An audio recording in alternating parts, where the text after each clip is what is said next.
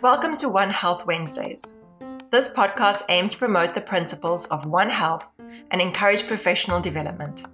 Here's your host, Ginger Dixon.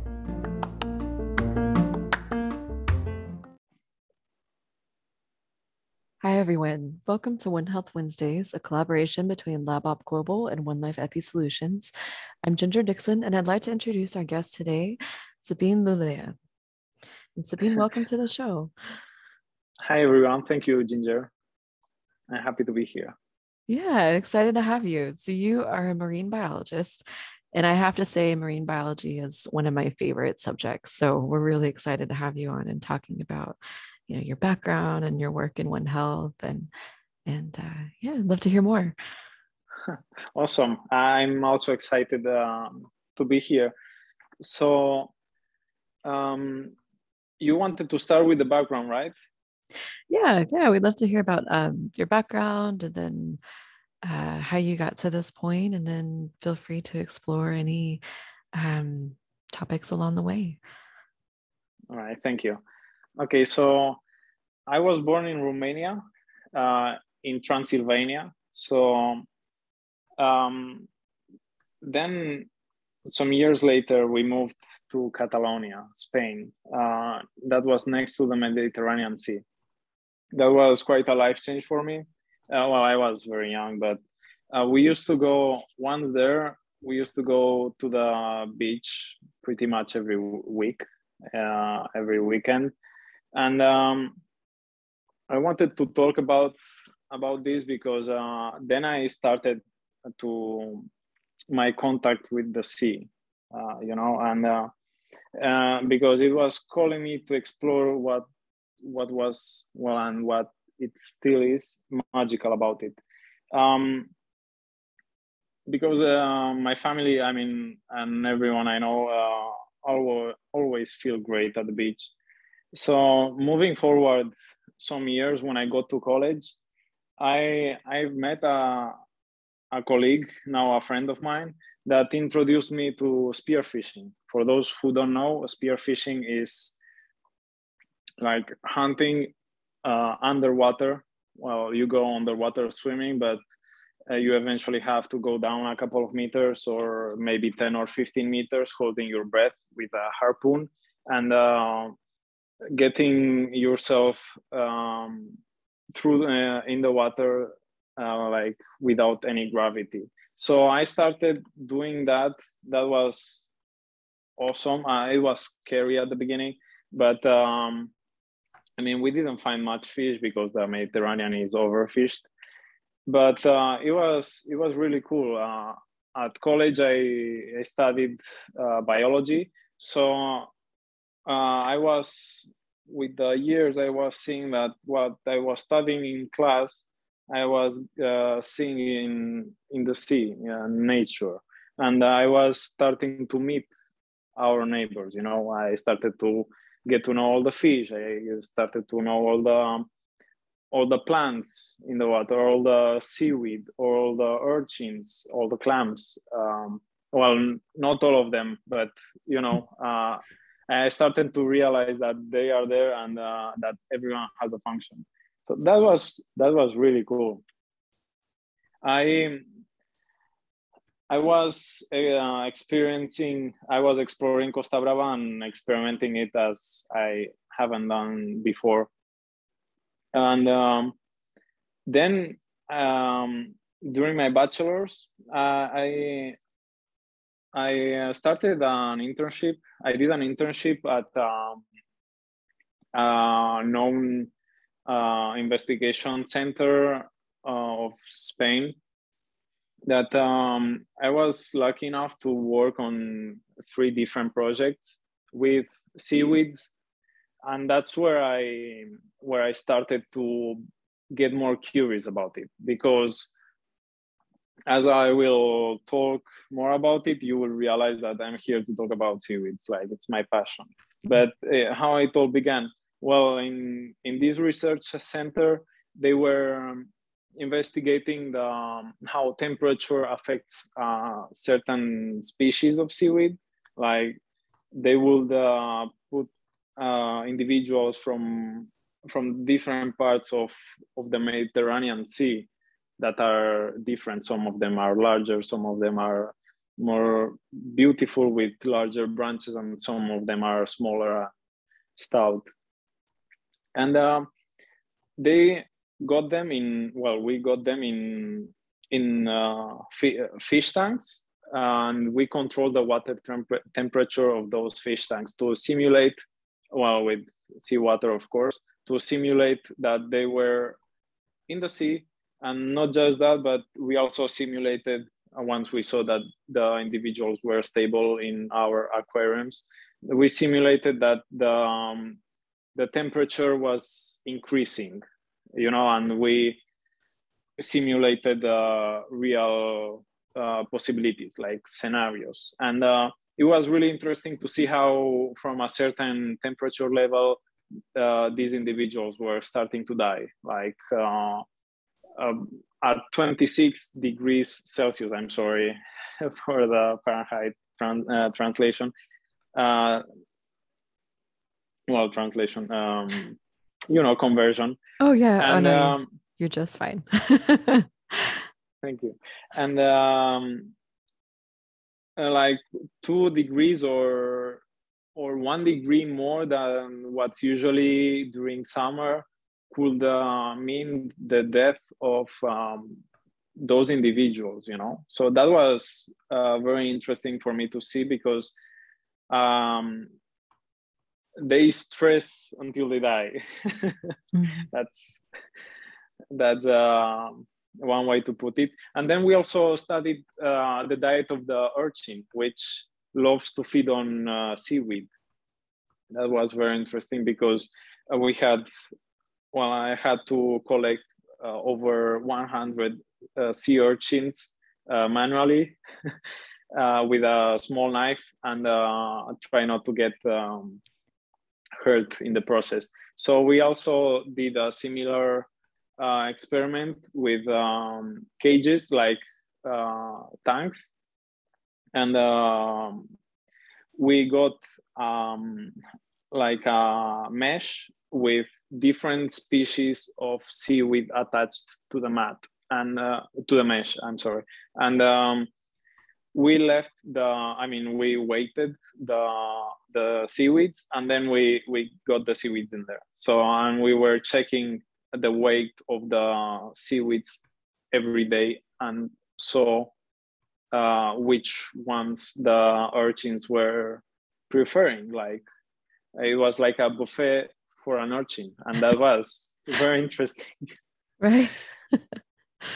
Yeah. So, and then we also monitored the population. We were checking on a population that was endangered and was quite rare on the coast, and how these reproduced. So we checked, we tried to grab the spores of the seaweeds and try to close the circle, grow them in the lab, so we can get them, grow them on a rock. And once the rock has like a mat of juveniles, you get that rock and transplant it. Plant it, you glue it to the natural habitat, and have try to recover this natural local population. So that was really cool. That made me realize that, hey, seaweeds are here. They have a function. They have a place in and a role in the ecosystem. And if these cool guys are researching it, there must be something about these organisms. And then I started the course of marine botany. And that's where I met all these superheroes, because seaweeds are seaweeds are algae, just the larger algae, because you have also the microalgae that we can include the phytoplankton. This might sound Chinese to most of the listeners, but It's like the small or microscopic organisms that are in the sea. And why I'm talking about them? Because I want to show you in a little experiment the importance of algae.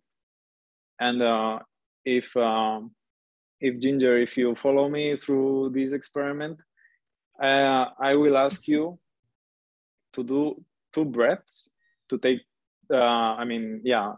inhale and then exhale, and then inhale again and then exhale. And that was the exercise. All this to say that algae are responsible for your second respiration. That's the amount. Yeah, that's the amount of oxygen these guys are putting in the atmosphere. So they are as important as as the forests of our planet, you know. And the ocean is very vast, and it's quite cool because when we go back to seaweeds, everyone has like a property, like a special superpower. And in class we were learning about them, and I can give you some examples on why they are so important. I mean, the large one, how do you call them, the seaweed. Yeah. And I love that you're talking about this, because I think with with the ocean and with marine life, it's so easy to overlook how important they are to human life and terrestrial life as well. So very cool. Please go on. Yeah, I agree. Like, you see that you have something at the beach, but you don't realize what it is or what it can really do. Or if you take 1 liter of seawater, what's really in there when you look at under the microscope. Mm-hmm. And that's really fascinating. And let me tell you about some of the things, of the materials you can get out of the seaweeds, of the applications you can do with them. So some species have phycocolloids. You will say, "Wait, what's that?"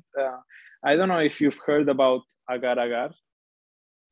Agar, is that similar to what's used in a petri dish when you're working in microbiology? Okay, all right, I'm tracking. Do you know where it comes from? I'm gonna take a guess that it's from seaweed. Is it? Yes. Yes, there is a huge market for agar-agar because we could say that it's quite difficult to cultivate the specific seaweeds that you need to take this compound from.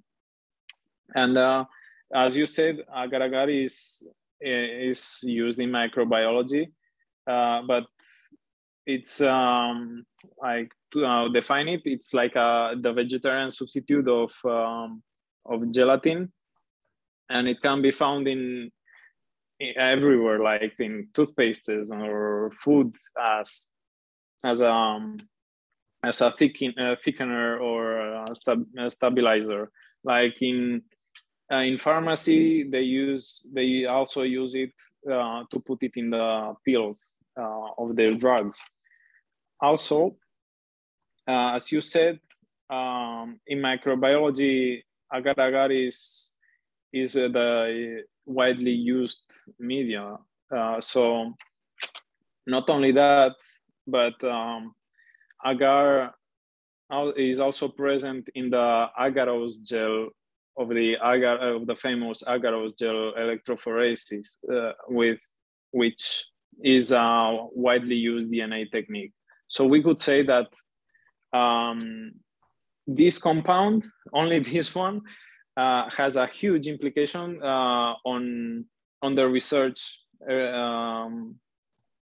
everyone is doing with microbiology or biotechnology, and all these other applications that it has in food. And not only that, but I have more things on the list. So it's as I said, as I told you before we started the podcast, is it can be used as a nutritional supplement, also as a fertilizer, because it has great properties as a natural fertilizer. And some companies are using their compounds as a natural cosmetic.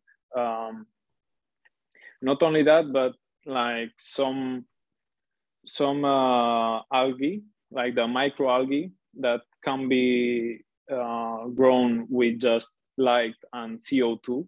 I mean, you need to have like a cultivation process, like it's very strict, but once you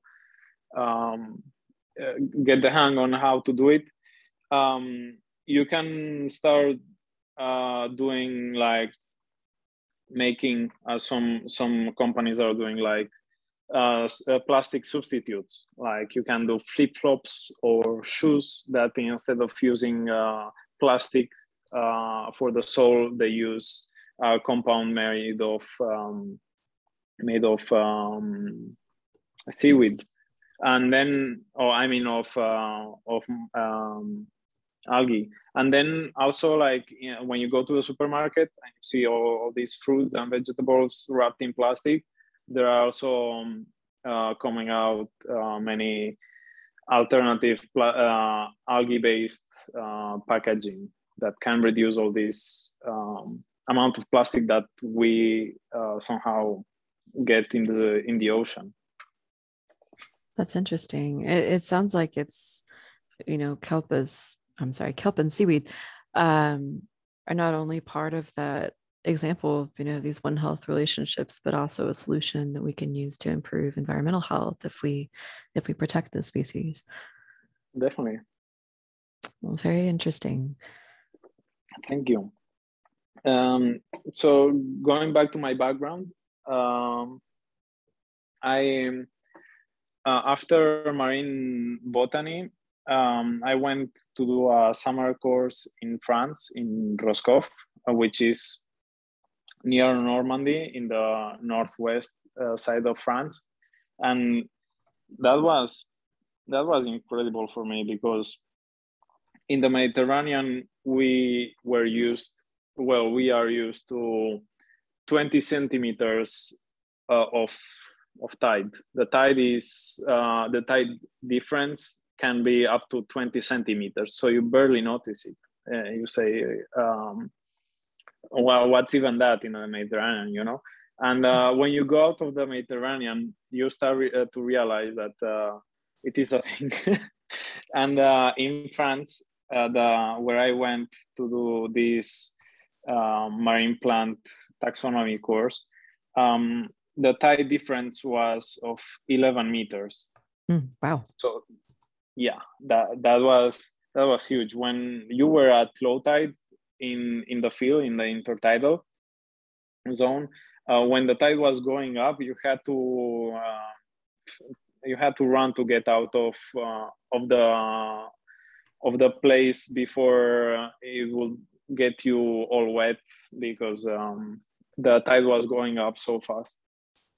But there, I saw that seaweeds are way cooler than I thought they would be, because as in the Mediterranean, the largest seaweed I was used to was like, also again the same number, 20 centimeters or so. In France, I got to see seaweeds that were almost 5 meters long. And there were all sorts of shapes and forms, and that was amazing. Like, it was art. I felt like a kid in a candy store. And it was very interesting to find out all the applications all these species have, because they're in France. as the waters are colder, all these large species grow usually in cold waters. In warmer waters, like tropical waters, you get the corals, but in cold waters, you have the kelps and other large seaweeds. So there, it's also like art. I don't know if you've heard about thalassotherapy, which is a therapy that they do with the sea to improve the anemic state of humans. As it's proven scientifically that it works. That's so interesting. Yeah, that's also something related to One Health right there. And what I wanted to finish saying with the Roscoff experience is that there I learned that in this intertidal zone, all the different species had their own place in the intertidal. Like you had the upper intertidal, the middle intertidal, and the lower intertidal, and then each species had its zone where they resisted out of the water during low tide for a certain amount of time. Like they resisted more than the ones that are below them, because the water takes more to get to them and cool them also. Like that's something that I was awed by, because just by knowing just by seeing one species, you can know where you are in the intertidal zone, because when you study them, you know that these species can survive X time without water, and that was really cool. Then going fast forward, when I got back, I had to retake marine botany because I failed it last year. And the funny thing is that the marine botany teacher ended up being my supervisor. So I ended up doing a taxonomy thesis focusing on just one species. We had like 40 individuals, and I had to analyze and describe that individual in the most objective way possible. It was interesting because I have never done something more methodic. It was objective, and everything, it had a word you could describe it with. Like it was almost as programming, let's say. And this all took me because to where I am now, because after my bachelor in biology, I wanted to study abroad. I wanted to study marine biology. So a friend of mine told me, hey, check this master's in Portugal. It's 2 years and it's international, it's in English, and it looks great. And I was like, yeah, sure, let's go. I got accepted, and those were 2 of my best years of my life. But because of all the people I've met there, and also because of the opportunities I got for my master thesis. For instance, I got presented a very ambitious project because of all the background in taxonomy I had, which is quite rare. No one likes to spend time with taxonomy. They usually people just take a little bit of the organism and run a DNA test, and then you can find out what's the species or whatever, Mm-hmm. And they had a really interesting project. And if we have time, I will explain a little bit about it and what's important relating the environment, humans and animals, and the overall health about it. Yes, absolutely. Absolutely. I'd love to hear about it. Cool. All right. So this study was done in Portugal, in continental Portugal. Those who don't know, Portugal is in the Iberian Peninsula. It's a vertical country that has that's with the shape of an L, and the L has the Atlantic Ocean surrounding it. I mean, at the inside of the L, you have Spain. So there you don't have sea, you have the mountains. But the surroundings, you have sea. Why is that important? Well, because a very famous phycologist, researcher that studies and specializes on seaweeds, sampled the intertidal of Portugal in the 1950s and 1960s, giving a very highly detailed list of what's there and in what amount. So in the research group I ended up with, in 2003, they sampled again the same sites that phycologist sampled. So they updated what was there. And Portugal is very interesting because in the north, with all this upwelling that there is in this zone, in the north you have very cold waters. I mean, up to 12. The minimums are like 12 degrees or so.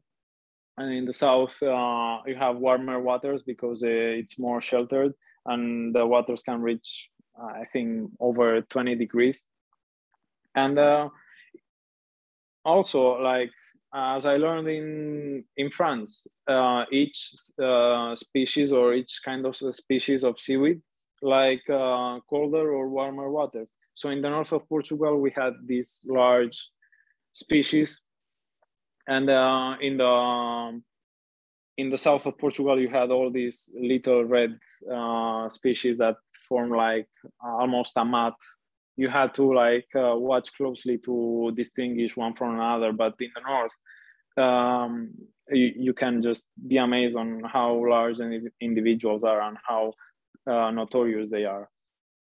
So they suggested me to sample not 23, not 18 sites along the whole coast, but just 3 sites in the north of Portugal and 3 sites in the south, to see what has changed in the last 20 years, because many heat waves have hit the coast. Like global warming is a thing, climate change is also a thing. So climate change can affect with heat waves that are periods of a normal heat during like a minimum period of time, like 5 days, let's say, and comparing it with the historical temperature records. And then also in the last years, many large storms impacted the coast. So they wanted to see the state of the coast, because the seaweeds are also great indicators of the situation, the quality of the waters. Because if a species is present or absent, it can tell a lot, especially if you have a record of the species that were present in those sites. So I we sampled all these sites, and in October 2020, and I spent almost a year in the lab, closed, identifying all the individuals. It's beautiful, but it also takes a lot of time and dedication, because it's not like studying birds that that all the birds have all the same shapes and the same structures to look for. But here you have like a completely different kind of organism. Like you have to grab a completely different book when you look at one species or another. So that was interesting and challenging, but just some small implications on what we found. We didn't get to see like half of the cold water species that were in the north of Portugal, for example, and that's something very impacting, because that was like the southernmost limit of this species presence. So if they were no longer in Portugal, that meant that this zone got warmer, and the conditions were not suitable anymore for their survival. So that meant that climate change already impacted this zone. So, for example, one species was modeled, was predicted to be gone from this zone in 2050. But now in 2020, we already saw that it is no longer there.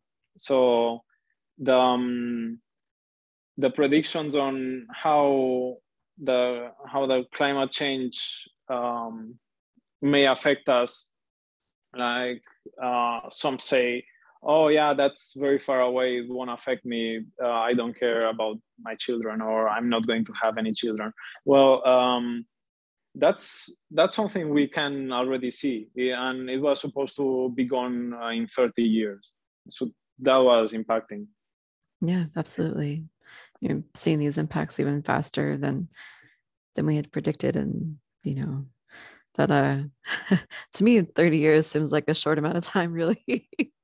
When you're talking about policy and and time it takes to get these good interventions into place. So that is scary that these effects are already happening. And then you talked earlier about the effects of when you see these entire species that are gone, when we look at all the things that they do for other species, including humans.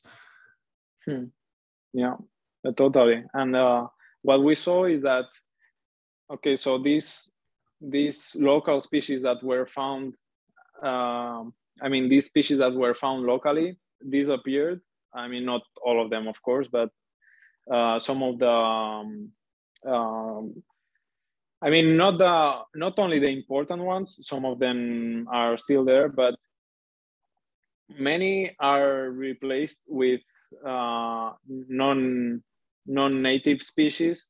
And these non-native species, some of them can go like unnoticed, but some others have such an extreme invasive behavior here that can overtake all the space, and it can grow on top of other species and can compete with them with light and nutrients, limiting the growth of these other species that are important for all I mentioned before. And it's curious also because it's interesting, because these invasive species are invasive here, but where they originally come from, they are not invasive. So that's something very interesting to look into.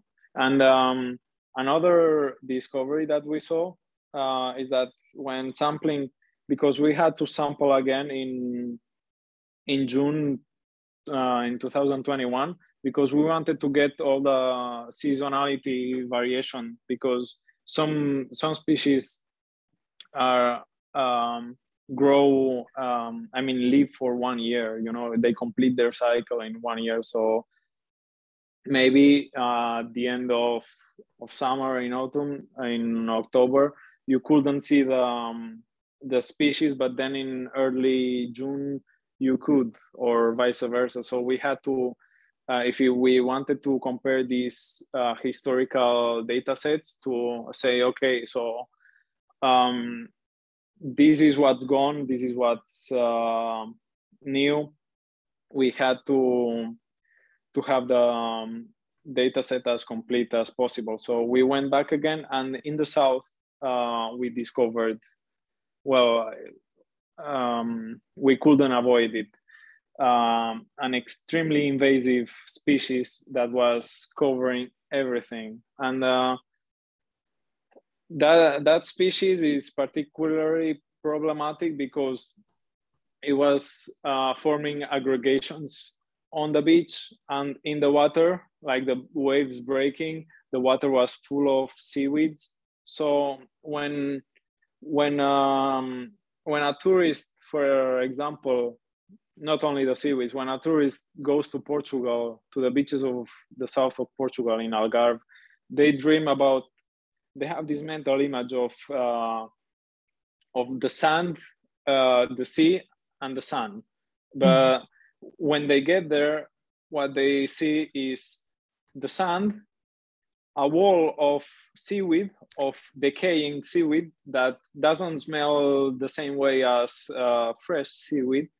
And then the sea that can have these also accumulations of seaweed. So the tourists are generally not happy with this. They consider seaweeds to be rubbish, something dirty on the beach. And that's an impact, not directly on the health, but more on the economic point of view, especially for the Portuguese economy. Yeah, absolutely. Because the tourists are not enjoying their sun and the beach and the sea. Yeah. And I mean, that's a part of One Health too. We're looking at the economic impact of, these changes in climate and the environment. And I remember when I was a kid, when you'd have certain seasons where, it's, I'm trying to think in meters, like 5 meters of, this band in front of the ocean of seaweed. And it kind of changes the experience for sure. Indeed. Yeah, totally. And for someone that doesn't know what these things are, it can be not nice, it ruins the tourist experience. Or they go to another beach that doesn't have these seaweeds. But the problem is that these seaweeds accumulate, these species in particular that's so problematic, accumulate with tons. And they get to pretty much all the beaches they can get through with the currents. And I haven't published my research yet because I still have to go through the identification of the individuals from June of 2021. But like 2 days ago, I received the good news of the grant I asked for the funds to finish this project. I got accepted, so I'm going to get back at it, and this time with a team of expert phycologists at my back that will help me with the taxonomic doubts I might have along the way. And hopefully we can get to publish this study so more people can get to see it, because as it is in the research world, you either publish or perish. Yeah, absolutely. And congratulations, by the way, on that. That's exciting. Thank you. Thank you very much. Yeah, and great that there will be that record. You're taking records from 50, 60, in my timeline, right? From the 50s and 60s, and in the early 2000s to compare and track what's going on. And so that's really important that, that we have access to these types of records in the future as we can continue to track and, hope Definitely. to see positive changes. We hope. But, definitely in the IPCC, like I don't remember exactly the name of of the uh, of the thing, but they compile all these studies of these researches that show how these compositions of animals and these behaviors of species change along the years, and show that everything is connected, like the temperature of the air, the temperature of the sea. It all has an impact on the behavior and on the animals, on the reproduction success of others. And as many say, in world health, you have the zoonotic diseases that hop on from animals to humans, and all this is a compilation of studies like this that support the evidence of climate change. And I'm so grateful to be part of a research like this. Absolutely. And thank you for doing this type of work and getting to continue it, getting the opportunity to continue. So that's wonderful. Thank you. At this point, we'd like to see if you have any advice for students, people earlier in their careers, or people wanting to get into these types of studies and explore more about climate change and One Health.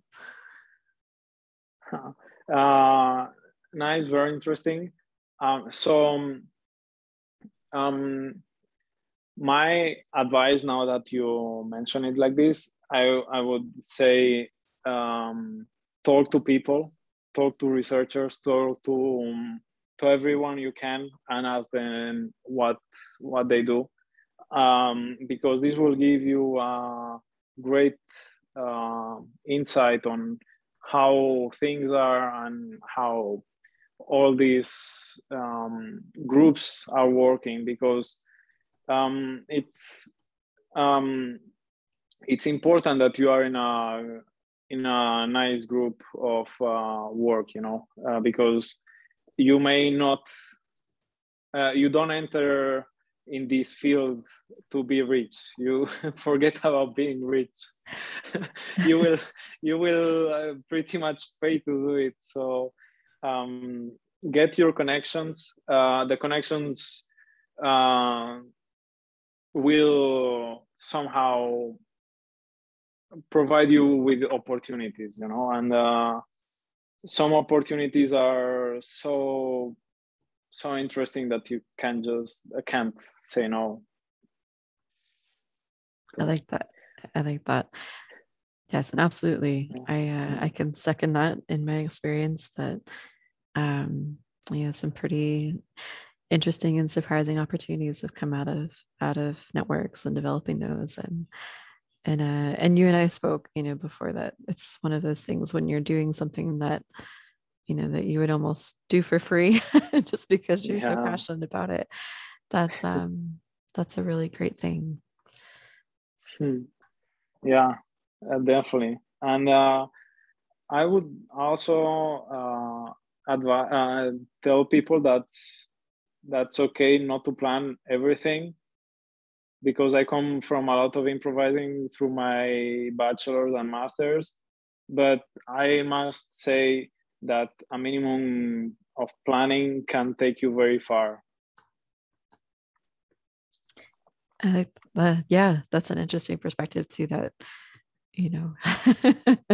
sometimes things come along, and I think with a lot of our guests that we've had on One Health Wednesday, is that mirror that same sentiment, that it was kind of a winding road to get to where they are, and they kind of explored along the way. So yeah, definitely. Yeah.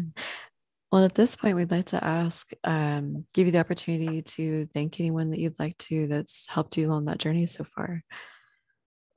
Thank you. Well, I want to thank you for giving me this visibility. It's been very nice to talk and explain and put out my experience. And I would also like to start to by thanking my supervisors that gave me and trusted me with all these opportunities. They know who they are, so I'm not going to mention them. Then I would like to thank all the people that was there, that I've met along the way.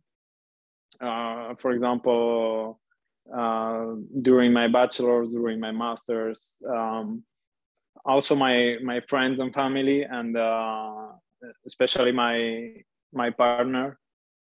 They helped me a lot. Like I'm a social animal.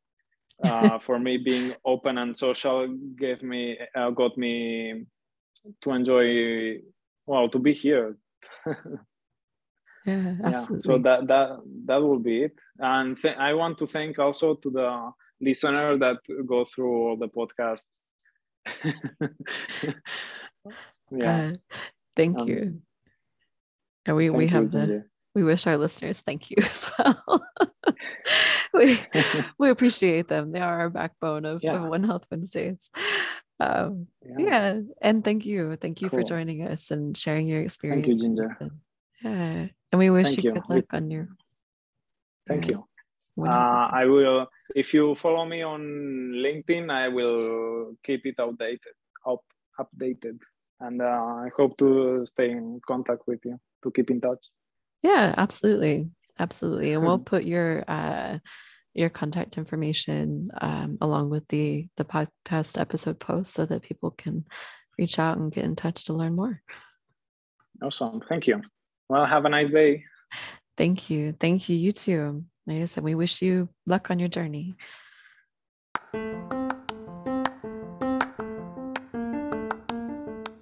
To support the mission of One Health Wednesdays, please subscribe to the podcast on Apple or Spotify, and remember to leave a rating and review. You can find us on all social media channels and at onehealthwednesdays.com.